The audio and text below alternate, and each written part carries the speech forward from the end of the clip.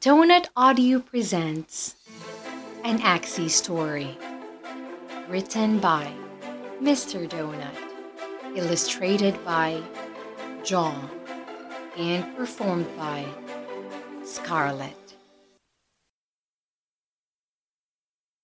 Season 1, Episode 6, Full Moon Fury. The sun was lowering in the purple skies, while tiny stars poked through the heavens above. A somber note held between Nightshade and Poysenberry as they headed to the lineup for their day's end.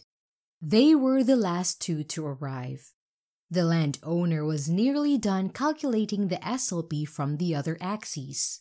When he noticed them straggling behind, he stood erect with his hands on his hips, glaring at them. He then pointed a dirty finger at them both. "Do I need to clean both your ears?" he said, wagging his finger. "Why don't I go get a nice metal brush and scrape the insides of them, huh?" Poysenberry lowered his head. "Can't hear the bell like everyone else?" He couldn't bear to look at the owner. The man had been getting grumpier and lashing out more at them since the past harvest moon. Poysenberry knew this and had done his best to avoid the moodiness. But since Nightshade came along, his mind had drifted elsewhere, to a more natural life, an imaginary world that he expected to be real outside those gates. The landowner stumped toward them, moving another plant aside with his foot. "Let's see how much you two have collected for the day." He then knelt and roughly took the vials that were hanging by a small twine on Poysenberry's shell. After gathering them in his hands, he took his precious time to count each one in front of Poysenberry, drawing each word out slow as possible. 1, 2, 3. Poysenberry lowered his head in shame, while Nightshade came up beside him and placed her paw onto his. "Cool your tail, little hussy," said the landowner, noticing her beside Poysenberry. "Tonight is breeding night, but I don't need any more chops on my farm. You got me?" He then used the back of his hand to swat her paw off his. Distracted and seemingly enraged by this gesture, he set Poysenberry's vials down and then grabbed Nightshade, bringing her close to his face. "You little money sink," he said. "You'd better have gotten double the rest of these mutts have." With the same roughness, he yanked the vials hanging from the vines on her pumpkin and started to count them. Poysenberry gave her a side glance.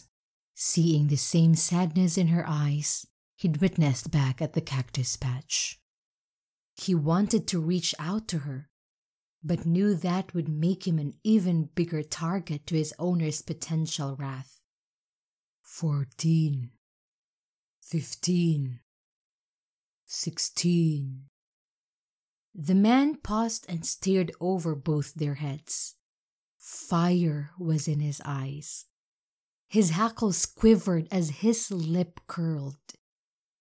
He almost broke the vials as he slammed them onto the ground and rose to his feet. Both Poysenberry and Nightshade turned to see what he was looking at, and there they saw Woodman, dragging his feet as he walked to the lineup. The old plant appeared worn out and tired, maybe even a little disoriented. "And what do you know?" said the man. "Of all my plants, who is the one to betray me today?" Woodman paused and gazed up at his owner. There was no smirk on his face, or even a hint of anger, but instead an expression of grief that a loving pet gives to its master. "The rest of you, drop your SLP on the ground and get into the hut!" The line stayed in place, unsure of the command.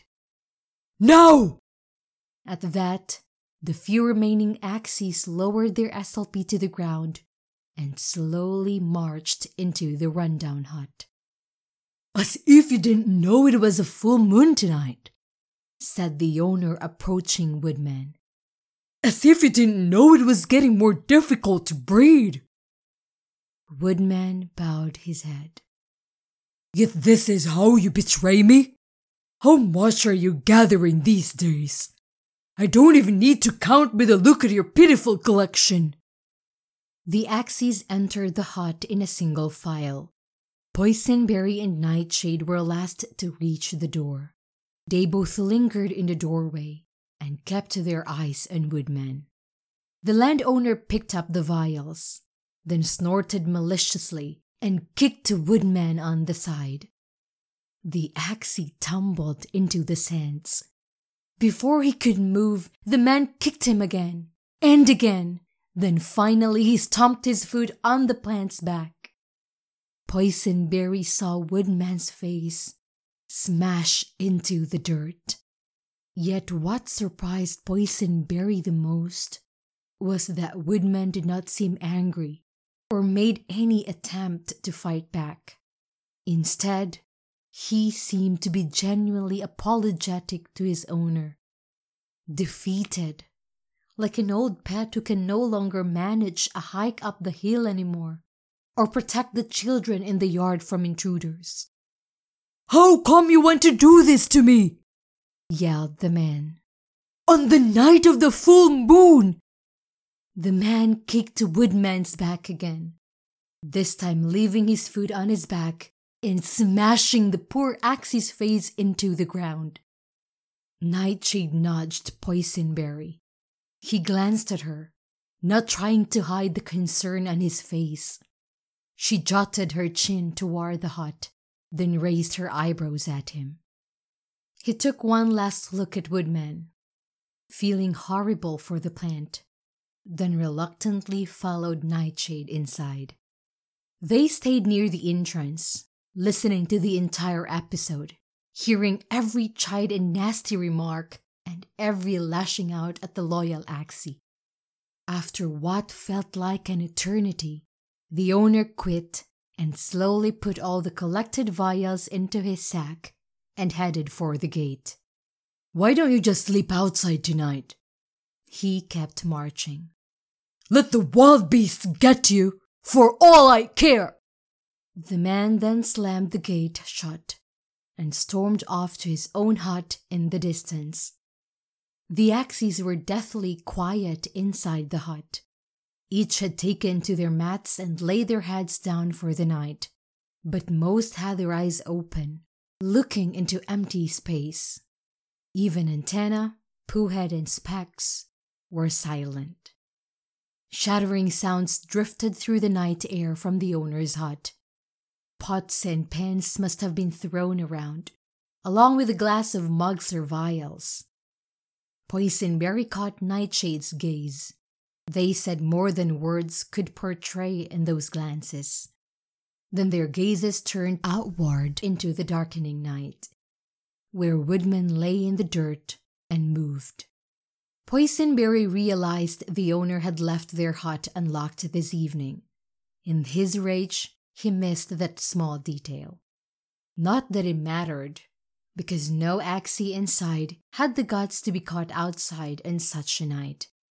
Poysenberry tried to check in on Woodman again, but the lights were growing too dark outside. As he squinted and concentrated his sights, he saw his fellow worker still laying unmoved in the dirt. The owner left his hut and stomped his way behind theirs, opened and shut the gate loudly as he entered into the pure breeds area. Poysenberry checked on Woodman once more, who hadn't moved an inch. None of the other Axies did a thing inside. "Screw it," said Poysenberry, standing to his feet. And with that momentum, he pushed open the door and walked into the night toward Woodman. The moon was already shining full and bright overhead, while the stars flicked red and blue in the blackened skies. As Poysenberry got closer to Woodman, he halted. He felt unsure of himself. In the stillness, he thought he heard the old Axie sniffing. This made him stop in his tracks. Walking up to him could make the proud plant even more upset. With a grimace on his face, Poysenberry was swaying back and forth between going to the plant and heading back into the hut when he felt a breeze graze his side and saw Nightshade walking past him and going to lay in the dirt. She sat herself down at one side of Woodman without saying anything to him and without even looking in his direction. Poysenberry swallowed his breath and followed her lead. He laid himself down on the other side of Woodman and kept his sides in the other direction. The three of them lay there in the cool night, staying close enough to keep each other warm. After an hour or more, the owner left the pure breed section and headed straight to his own hut. The night was calm. A few bugs could be heard singing in the far distance near the great river, and the moonlight shone in the clear sky, watching over the three Axies, laying side by side.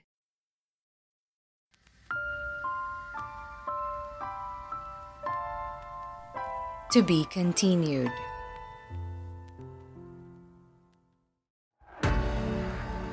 Thanks for listening. We hope you've enjoyed this episode and that we'll catch you around next time.